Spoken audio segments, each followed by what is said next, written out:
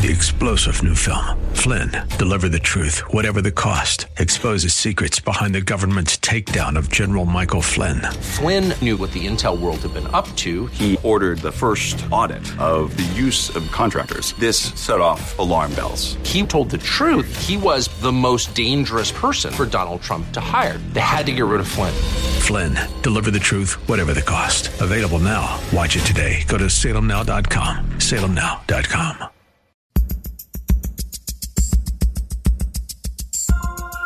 Live from Northern California, it's Lifeline with Craig Roberts. He's the host of Northern California's longest-running conservative talk show. He's a man with a message, a conservative with compassion. He's Lifeline's own Craig Roberts. Gee, do I do all that? Talk about multi-talented. Who writes all this anyway? Oh, wait, I think I wrote that. Well, anyway. Hey, good to have you with us. Welcome. It's Thursday already, 6th day of January. Hope you're having a good day so far and ready to be inspired, challenged, educated, and all that good stuff on this edition of Lifeline. Lots to talk about. We're going to get a chance to give you a bit of a sneak peek into the upcoming 18th annual Walk for Life West Coast. That'll be coming to the Bay Area on 22nd of January. And so we'll talk a bit about that. We're also going to get a look into an issue. We've been calling for the governor to veto this, and we're going to ask you to join us in this effort. Senate Bill 357 is going to make it significantly more difficult for law enforcement to deal with prostitution and sex trafficking.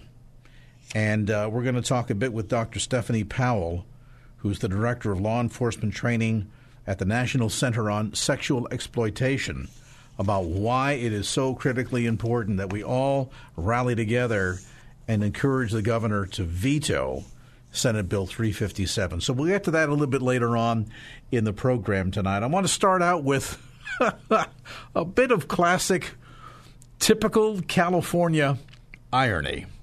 We had a governor for 500 years, I think, here, or seemed like it, who wanted to build a light rail down to Southern California, and this was going to modernize transportation. Of course, the project is yet to be completed, and billions of dollars over budget, rather. And you would think that managing budgets ought to be something that a state the size of California, with the amount of money that we have to manage, would be good at this. But no, au contraire. And our first guest tonight shines a spotlight on a bit of tragic irony as California has been attempting to put into place updated systems that would give the state a greater degree of ability of controlling not only when the money is coming in, but where the money is going out, how it's being spent. Makes perfect sense, doesn't it? You would think that this would be something that in short order, with all the technology that's based in California, could be accomplished. But interestingly enough, and perhaps not a surprise at all, once again, the so-called FISCAL, F-I-S-C-A-L, system here in California is not only hundreds of millions of dollars over budget, but has been kicking this can down the road for so many years that by the time it finally gets done, they'll need a new system. Dr. Lanhee Chen joins us, candidate for California Controller, Director of Domestic Policy Studies in the Public Policy Program at Stanford University. Dr. Chen, always a delight to have you with us. And I read this story and I thought, isn't it just like California to spend way too much money on a project that's taking way too long, that by the time they declare it finally done will undoubtedly be outmoded? Yeah, well, Craig, it's great to be with you yet again, and it is classic state government. It's classic Sacramento politician kind of thing that you hear about, which is you have this system that the state tried to put together, actually started about a decade ago. They started to put together this program which was designed to provide some accountability into our state spending. And, of course, a decade later, the thing still isn't done. It doesn't do nearly the number of things that they promised it would do. And, it's already over budget. It's cost us about $1 billion to put together this program that doesn't even work. Now, I like to give people a little context, Craig. If you think about how long it took us to go to the moon after President Kennedy said we should go to the moon, that was 7 years, okay? It took us 4 years to build the Golden Gate Bridge. And it's been 8 years, and we still can't get a basic piece of accounting software done. Yeah. So that tells you everything you need to know about California. And in a state that is kind of the ground zero for information technology. And what's troubling about this is not just the overrun of the budget, not just the number of times, Dr. Chen, that this can has been kicked down the road, but there's a broader and deeper and more significant implication in all of this for every Californian, and that is that it denies the state, in a very real sense, the ability to be able to track how the spending is taking place. And I understand, big state, lots of departments, lots of moving parts, as the saying goes, but lacking this system really handicaps the state's ability to engage in cost control measures and in the kind of, shall we say, of forensic accounting systems that are necessary to keep an eye on how the money is flowing here in California. Yeah, you're absolutely right, and that is the key problem with all of this. It's not just about a system that's late. It's about a lack of accountability, and it's about an attitude that basically says, we don't really care what taxpayers think in terms of how we're spending their money. That kind of attitude has driven, I think, the kind of lack of transparency that we've seen. One of the things I think I've mentioned to your listeners before, Craig, is that in 2018, the state of California issued $300 billion worth of payments, $300 billion with a B. And yet the state is unable, or perhaps unwilling, to tell us where each of those $300 billion worth of payments went. They don't have a ledger of where those payments went.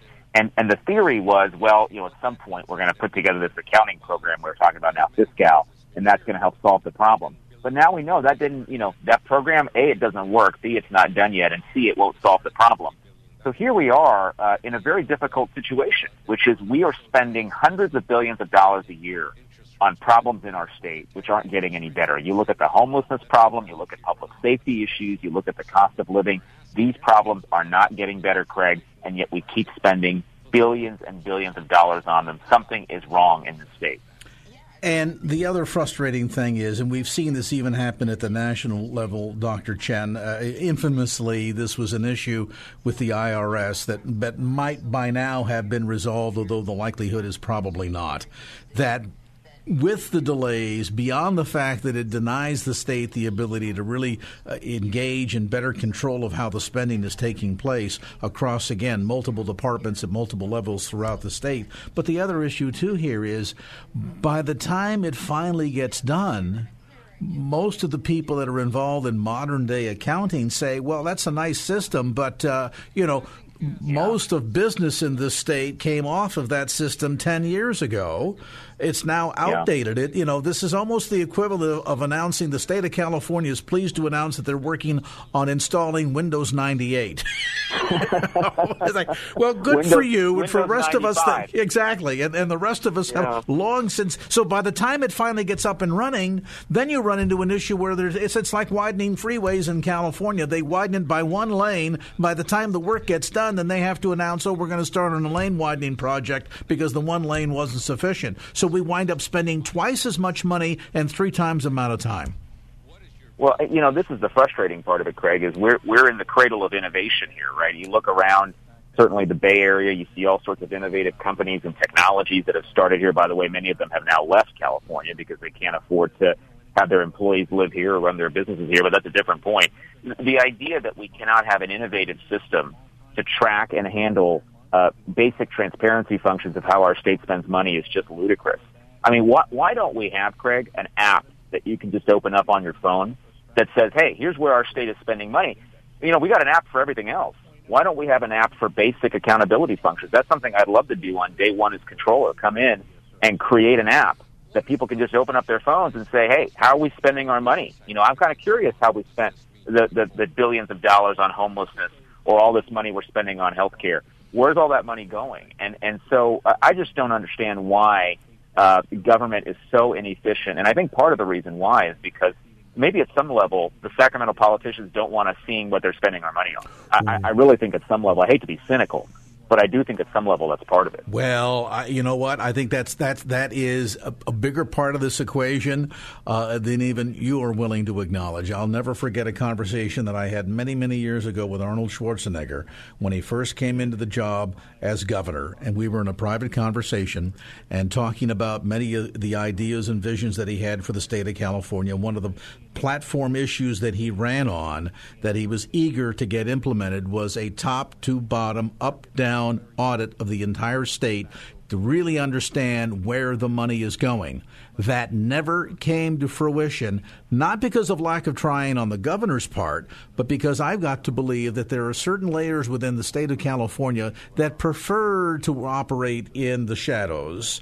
Because if the totality of what was being spent and where fully came to light, where everybody could see, okay, you know, what is the I don't know, pick an apartment. What does the DMV spend in copy machine paper? If we could actually see those numbers, I think most Californians would be so upset and so outraged they'd all show up on the state capitol steps with pitchforks and torches and want to burn the place down. So I've got to believe part of this, sadly, is probably quite intentional. Yeah, you know, we do need, by the way, this concept of a forensic audit. We need to be going into every single state agency and doing basic audits and very deep dive audits to help us understand exactly how this money is being spent. That's one of the things that people don't realize about this controller office that I'm running for. The state controller actually has the ability to audit any state agency at any time for any reason. And so we'll go in there and we'll do an audit a day. You know, we'll take a look at every single agency and say, how do we get in there and make this agency more efficient? How do we reveal to people exactly what's going on? I really believe knowledge is power.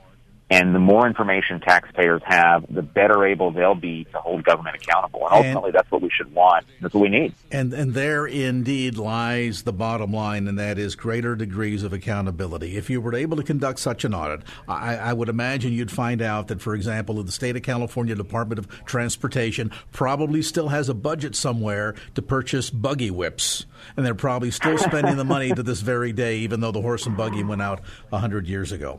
Dr. Chen, if folks want to find out more about your campaign for California Controller, many of the ideas that you're wanting to push forward to make California more efficient, more accountable to the voters and taxpayers, where can they get more information?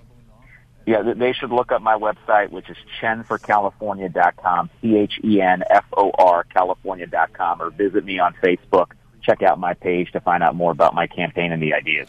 We need somebody like Dr. Chen in office that can, again, bring a greater sense of accountability back to the state and give us a real, true sense of what's going on here. Dr. Lanhee Chen, information again about his campaign as candidate for California Controller at chenforcalifornia.com. That's Chen, the F-O-R, chenforcalifornia.com. Our thanks to Dr. Lanhee Chen for that update on this edition of Lifeline.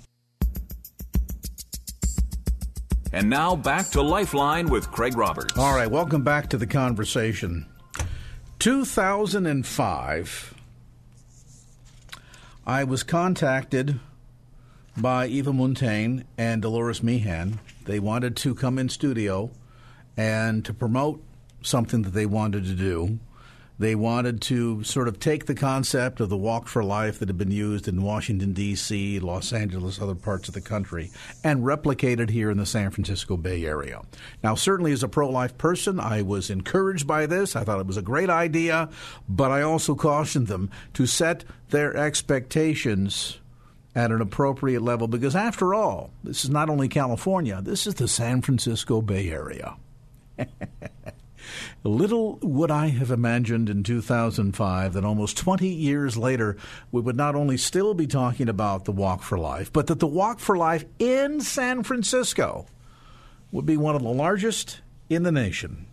Joining me now is the coordinator with Silent No More Awareness for Los Angeles County. She's going to be one of the keynote speakers at the upcoming San Francisco Walk for Life, the 18th annual such event. That'll be on the 22nd of January. Irene Zamorano-Archaki joins us now. And Irene, thanks so much for taking some time to be with us. And what a delight and joy to see 18 years later, still going strong. Oh, yeah, absolutely. Thank you for having me. Let's talk a bit about what's going to be going on at this event. You know, last year we kind of had some concerns. Well, what about the impact of COVID? And we might see a lower attendance, and this usually happens in January, so we got cold and wet, rainy weather, things of this sort. And it turned out last year was one of the biggest walks in not only Bay Area history, but in the history of Walks for Life across the country. Yeah, isn't that phenomenal? This year, of course, hoping to repeat that. Tell us a bit about what's going to be going on at this special event coming up on Saturday the 22nd. So now, like you have mentioned, I'm a regional coordinator for Silent No More, where we are post-abortive women, men, and family members, and we share our testimonies about the impact of abortion. So we have a stage set up, a smaller stage set up kind of on the side of the larger stage, where we will be giving our testimonies, I would say about an hour beforehand, you know, as the crowd is coming and stuff, and we'll be sharing our testimonies about the negative impacts, spiritual, physical, impacts of abortion. And then I will be giving my late-term abortion testimony on the main stage there during the rally. So lots going on, and people have an opportunity to not only hear from great keynoters like yourself. Lila Rose, the founder of Live Action, is going to be one of the speakers. Our dear friend, Reverend Clenard Childress from blackgenocide.org will also be one of the keynote speakers. And this is going to include not just the march, of course, but you mentioned some of the pre-event things taking place. That includes this Silent No More awareness campaign that gets underway at 10:45 a.m. Tell us a bit more about that. Okay, it's where usually people from the West Coast will come and share their testimony. So we have some ladies coming from New Mexico, as far as New Mexico, to share their testimony.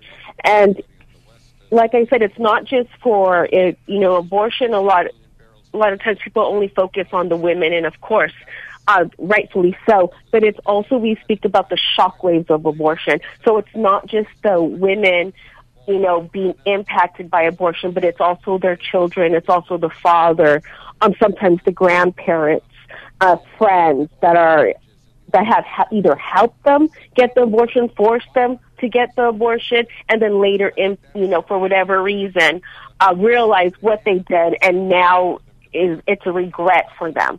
So we will be having women, men, share their testimonies. Father Frank Pavone will also be there, so I will be co-hosting with them. For everybody to share their testimony beforehand, before the rally comes.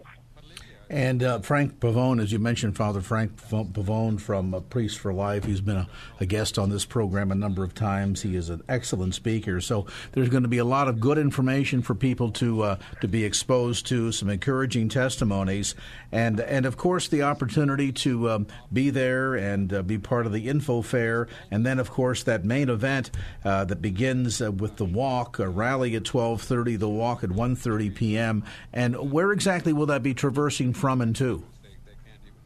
I am not sure. I haven't looked at the map quite yet. I apologize for that. No problem. My guess is it's probably going from Justin Herman Plaza to Civic Center, or maybe in the opposite direction. But we've got time enough to figure all that out. And again, this is going to be the 18th annual walk, so we're encouraging people to come out, be a part of all of this. And is there opportunity or any needs, Irene, from your understanding, for folks to get involved in terms of volunteerism? I don't have any information about that. I apologize regarding the Walk for Life. Okay. Well, folks can certainly go online and get more information. Undoubtedly, there's going to be, and I'll have to go to the website myself to see if there's a place where you can sign up and volunteer to be involved. But in the very least, we want you to be involved and to be sure to tell your friends about it. Again, the date for this 18th annual Walk for Life will be Saturday, January the 22nd, And it's going to begin, let me just walk through the calendar here for you, the time schedule rather. It's going to begin with the Silent No More awareness campaign, which is being spearheaded by Irene at 10:45 a.m. That'll run from 10:45 to 12:15.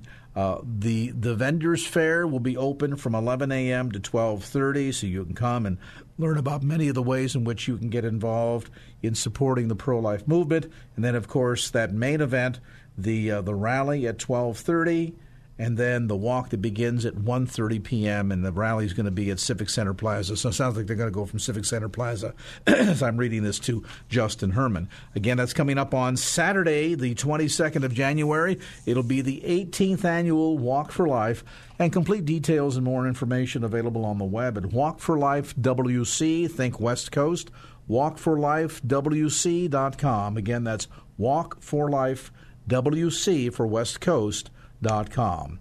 Our thanks to Irene Zamorano-Araki for being with us on this segment of Lifeline. And now back to Lifeline with Craig Roberts. All right, welcome back to the conversation. 5:32 here on this Thursday edition of Lifeline.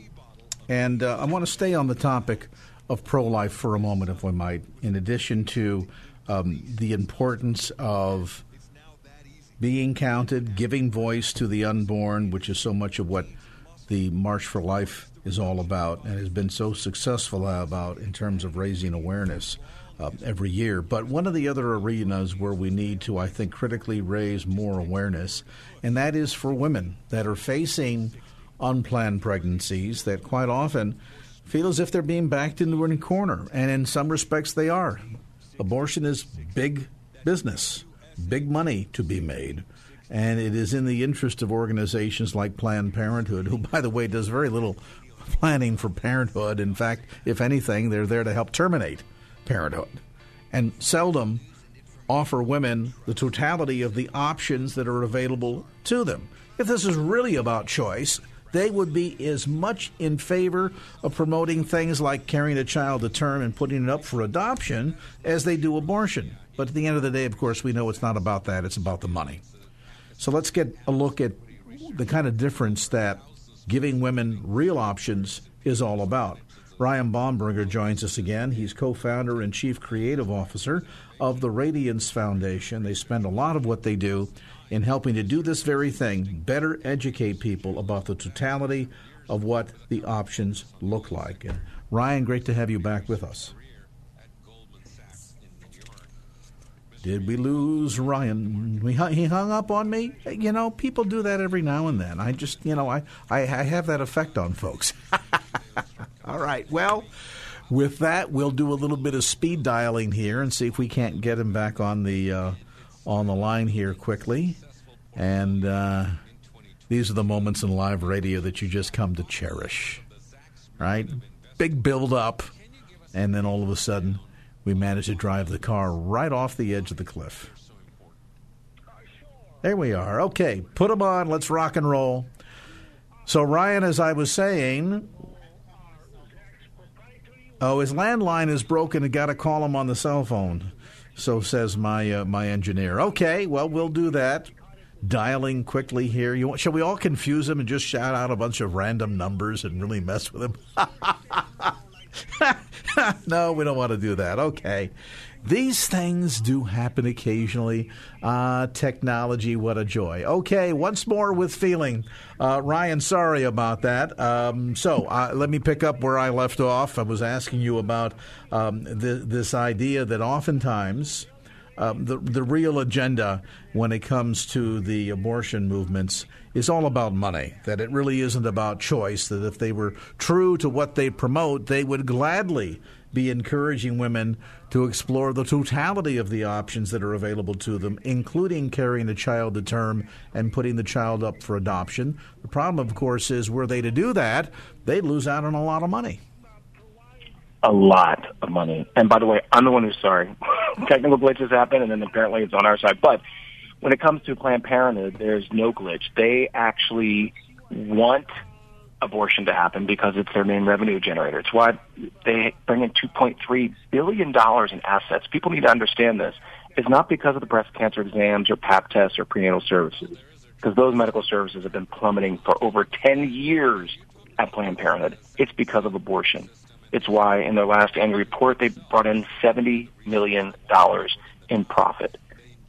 It's their big money maker. It's why in Texas, when the Heartbeat Act passed and they refused, they fought against the ban. They refused with Title X funding. They refused to actually change their practices, with abortion being their main focus, because they don't want to give up their revenue generating. Wow. And, you just kind of let that sort of bubble in your mind for a moment, that this multi-million, billion-dollar organization that receives a good deal of its funding directly from you and I through tax dollars, through government tax dollars, is all about withholding information because it's in their own personal financial best interest.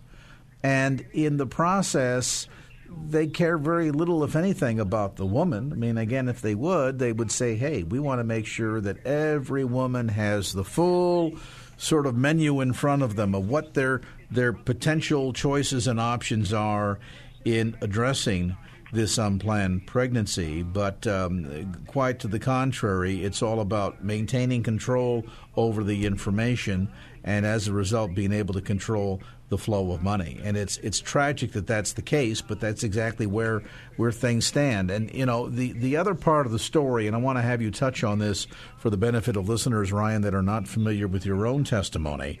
Yours is one that is demonstrative of the power of information, of what real choice looks like. And you're someone who, even as you mentioned in your own testimony, while perhaps conceived in rape, you were adopted in love. Tell us a bit about your story. Yes, I literally am the 1% that's used 100% of the time to justify abortion.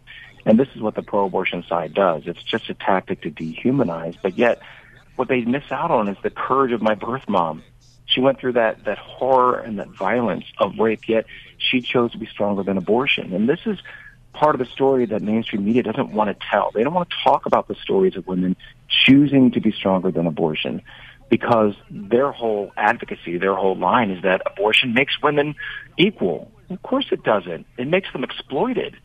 And that's why I'm so grateful to my birth mom for choosing not only to give me the incredible gift of life, but the incredible gift of adoption. I grew up in a tiny family of 15, you could say.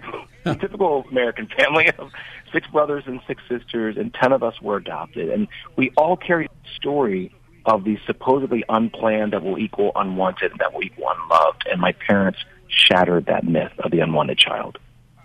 Wow. And, that really speaks to not only how large and generous their hearts are, but that they were willing to give children that otherwise would, quote unquote, be unwanted an opportunity at life. And I guess at the end of the day, that's all we're really asking for here, is just to give children an opportunity. Right. And we value the lives of all 3, though. We value the lives of the unborn child, of the mother, and the father. Of course, when I say the unborn child, we also care about the child once he or she is born. And that's why that mantra, pro-lifers don't care about you after they're born. We are the ones who care about people after they're born. My parents cared about 10 children that were not biologically theirs. They cared for them. They cared for me and loved us incredibly and allowed our lives to flourish. They unleashed God-given purpose in each of our lives. Is it, in your opinion, Ryan, important that we basically call the bluff of organizations like Planned Parenthood? I mean, I remember several years ago when there was talk under the Trump administration about further defunding, and suddenly they came out with this huge announcement. Well, what would happen to all of the women that come to us that are not here for family planning services, but rather just to receive mammograms, and they're concerned about the potentiality of becoming victims of breast cancer, things of this sort. And, of course, later on it was found out that very few, if any, of the Planned Parenthood centers across the country do mammograms at all. They would simply refer to doctors centers and clinics and organizations that did so, but under the guise of providing total and complete services for women, they sort of tried to, play the oh, look over there trick, So is it important in your viewpoint that this organization be called out for its lies and manipulation? 100%. It's why my wife Bethany and I do this all the time for the Radiance Foundation. We illuminate the fraud that is Planned Parenthood. One of the fact sheets, for instance, you can get from our website is called Less Care No Matter What. And you see, for instance, breast cancer exams are down 64% in the last 10 years. Pap tests are down 65%. Prenatal services down 73%. And what all that means, you don't need to remember all the numbers. Just know that when they say, well, abortion's not all we do, abortion's only 3% of our services, which is a lie. It brings in over 90% of their health services revenue. But when they say that, they always say, well, look at all the other things that we do. The mainstream media doesn't look at those. We do. And we said, well, we're looking at the major medical services to women, and what's happening? They are all plummeting. It is all exploitation. It's a sham. The whole thing with mammograms, like Live Action, friends of ours at Live Action talk about it being a mammo sham. Not one single Planned Parenthood owns a single mammogram machine. Yet they claim to be a leading, women's healthcare provider. Only 0.1% of their services are prenatal services. So for the women who don't choose abortion, what about them? Well, Planned Parenthood doesn't really have any use for them. That's why they barely offer any prenatal services. Years ago, Carol Everett was a guest on this program. In fact, many times she was a guest on this program. She wrote a book called Blood Money, where she talks about her own experience as a clinic operator, I want to say down in the South, in Texas, and the staggering amount of money that crossed through their organization every day. And then in turn, of course, there was paying of doctors and so on and so forth.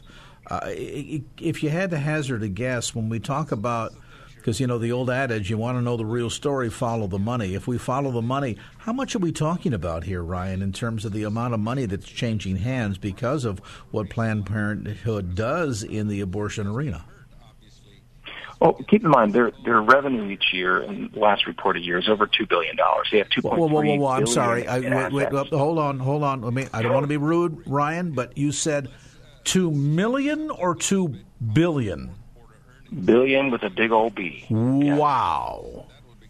This is what they do. And just keep in mind that this is an organization that in the last 10 years has also lost 600,000. They serve 600,000 less clients each year.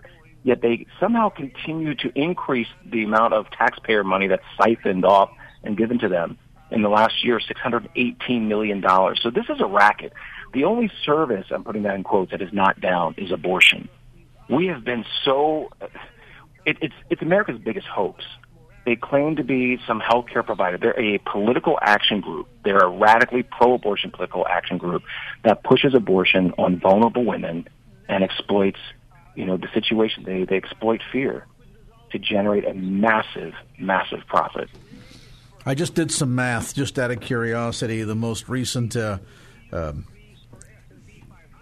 survey numbers here for the census, about 320 million Americans. That's men, women, boys, and girls. And that comes to an annual revenue source of $6.25 for every single human being that's sitting here on the terra firma called the United States of America. $6.25 for every single man, woman, boy, and girl. 320 million people. That's a lot of money. Don't folks like Amazon wish they they had a little slice of that? Wow. Yeah, it's the biggest con that's going on to get taxpayer funding when you're a multi-billion-dollar organization, and especially the nature of your business, which is to kill human lives. We shouldn't be spending a cent. We shouldn't have to be forced to pay a cent for Planned Parenthood. No, and calling the bluff is as important, I think, as also educating women and equipping them with the knowledge and power so that when they find themselves in a unplanned pregnancy, that they really understand the totality of the options that are available to them. And, of course, carrying a child to term, lovingly put that child up for adoption. Probably one of the greatest things that any human being can do is to give life to another. I'm grateful for it. I'm an adopted dad, too. I have 4 kiddos, 2 of whom were adopted, and they're definitely loved. All 4 of my kiddos are loved like crazy. But we can't forget either in that equation the pregnancy medical centers, the pregnancy care centers. There's about 3,000. They love on and they care for these women facing unplanned pregnancies. They help mentor young men to help understand how to be better fathers. I mean, there are resources of help out there that are just full of compassion and waiting to help those who are facing the fear and the uncertainty of unplanned pregnancy. No, and that's one of the big reasons why we're big supporters of organizations like Real Options that operates a number of medical facilities here in the San Francisco Bay Area that truly provides women with real options, and why we love organizations like yours that are helping to provide knowledge. Knowledge is power, of course, that can literally be life-changing and life-saving. Ryan Bomberger, co-founder, chief creative officer with the Radiance Foundation. More information about his good work online at theradiancefoundation.org. That's theradiancefoundation.org. Saturday, the 22nd of January, we'll right about there. 21st is the actual date, marking the anniversary of the Roe versus Wade decision. And every day, every year, we get inches closer to reversing that and sparing lives. Ryan Bomberger, information on the web, theradiancefoundation.org. And now back to Lifeline with Craig Roberts. Just a quick, interesting sidebar here, looking at some news during the break. And longtime listeners of the program know that many years ago I had the opportunity to do a very crazy thing and travel to North Korea. And I was just reading a news story that they held a big rally today in Pyongyang, the capital of North Korea, attended by tens of thousands of people. You want to guess the theme of the rally? It's to help garner support for the entire North Korean people to fight against COVID. Let's fight COVID by having a massive super spreader event. We'll get tens of thousands of people. I mean, who sat down in that planning meeting and said, I got an idea? At least it was outdoors. We'll give them credit for that. Oh, an amazing little dangerous country, to be sure. All right, let's turn a corner to a closer to home and, quite frankly, even more frightening story. It is the story of a bill passed by the California State Legislature that is currently before the governor for signature.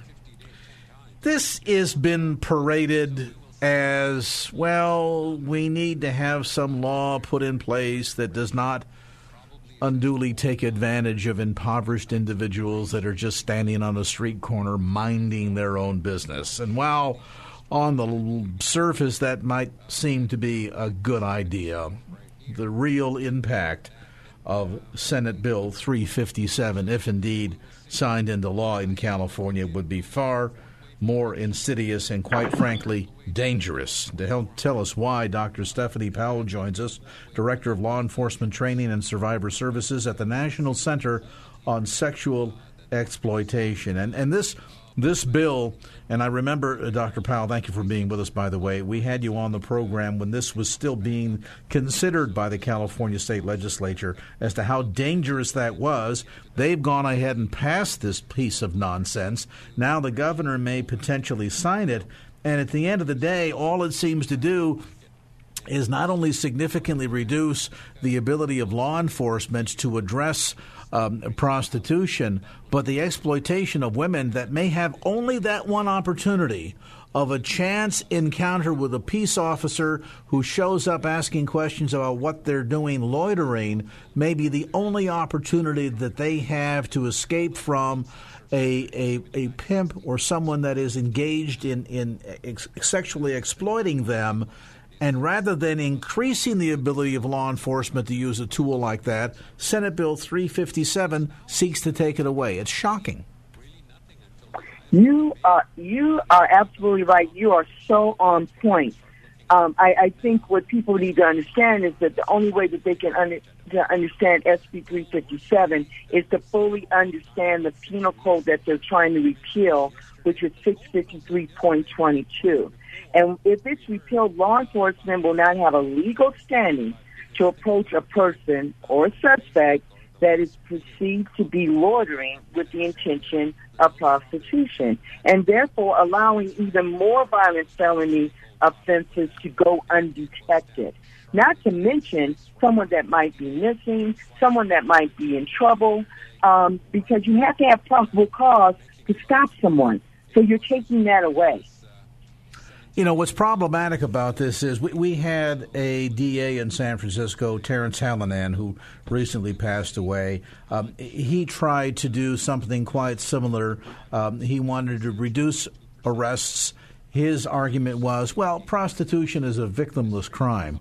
Boy, talk about totally ignorant of exactly what drives this quote-unquote industry to somehow suggest that women or men, for that matter, go into this voluntarily. They woke up one day and said, I know how I'm going to make some good money. I want a career in prostitution. I mean, the way in which it denies the realities of the kind of pain and suffering that these people face, not least of which to mention that it is typically the one arena in the sex trafficking world that people are driven into, because for the pimps out there, this is how they make their money. Oh, yeah, no, absolutely. And studies have shown that when you speak to people that are in the life, regardless of whether they're a human trafficking survivor or that they're in prostitution, they want to escape it. They want other alternatives in order to live a fulfilled life like all of us want to have. Wow. So now we're kind of on the razor's edge. This has been passed by the California State Legislature and is currently in front of the governor for his signature. To your knowledge, Dr. Powell, has there at all been any indication from the governor's office as to how he intends to address this bill? I have no clue. There's been no clue in terms of what he's going to do, but I can tell you this, is that people wanted to veto. And there's been letters that have been sent to him to veto this bill. The one thing, and you started at the beginning of your program, is that the people that are in support of it talk about the fact that they believe that law enforcement has used this to harass marginalized people. But the other part of this that people that no one's really talking about is that it's 653.22 is not just for those that are soliciting for prostitution. It's also sex buyers would get immunity, and it talks about procurement. The procurement is the pimp aspect of it. So those things would become legal if this thing is signed. So it is really our hope, and we can keep making those last-minute phone calls to have the governor veto this bill. Well, that certainly, I think, is the going to be the most easiest route in terms of relief from this nonsense, because short of that, then we're going to be looking at the necessity for a lawsuit for a legal court challenge. So at this point, then, the recommendation you would recommend, Dr. Powell, is folks need to get on the phone and hop on the Internet and send email to the governor's office and urge Governor Newsom to veto Senate Bill 357? Yes, sir, because a lot of people don't even know that this bill is even in existence, and I think that that's what the supporters are hoping for. So, yes, we need people to make phone calls, right? Let them know that you don't want this in your neighborhood. You don't want this for anybody. So, again, related to Senate Bill 357, this would severely limit law enforcement's ability to identify victims of human trafficking. Oftentimes, these women that are absolutely terrified, the opportunity for them to be able to reach out and get help is extremely limited. But if they have a little bit of engagement with a peace officer on the street questioning why they're standing on the street corner at 3 o'clock in the morning, it opens a window of opportunity to potentially rescue them from the grip of their captors. This is exactly the kind of tool that this bill sees or would attempt to take away from police officers. So it's urgent that you reach out to the governor's office. You can call him at area code 916-445-2841. That's 916-445-2841. And when they answer, just say you're a concerned citizen, you're a California taxpayer, and you're calling to urge the governor to veto Senate Bill 357. That's Senate Bill 357. Of course, email, always encourage, an easy way. Just shoot a quick line. Doesn't have to be War and Peace. One sentence. Governor Newsom, this is a dangerous bill. Please veto Senate Bill 357. Again, via email or by calling the governor's office in Sacramento at 916-445-2841. Our thanks to Dr. Stephanie Powell for that update, and you can get more information about Dr. Powell's good work online at endsexualexploitation.org. That's endsexualexploitation.org. 6 o'clock from KFAX. Let's get you a look at some headline news. 3-star General Michael J. Flynn, head of the Pentagon Intelligence Agency, knew all the government's dirty secrets. He was one of the most respected generals in the military. Flynn knew what the intel world had been up to. He understood its funding. He ordered the first audit of the use of contractors. This set off alarm bells. The explosive new documentary, Flynn, Deliver the Truth, Whatever the Cost, uncovers the facts behind this scandal. Flynn told the truth. He was the most dangerous person for Donald Trump to hire. I find out the worst enemy that I'm going to face in my life is right here in America. They took my assessment and they wanted me to change it. And I was like, I'm not changing it. They had to get rid of Flynn. With in-depth interviews, archival footage, and never-before-seen personal records of the man behind the headlines. I just felt like I was drowning. Flynn, Deliver the Truth, Whatever the Cost. Available now. Watch it today. Go to salemnow.com. salemnow.com.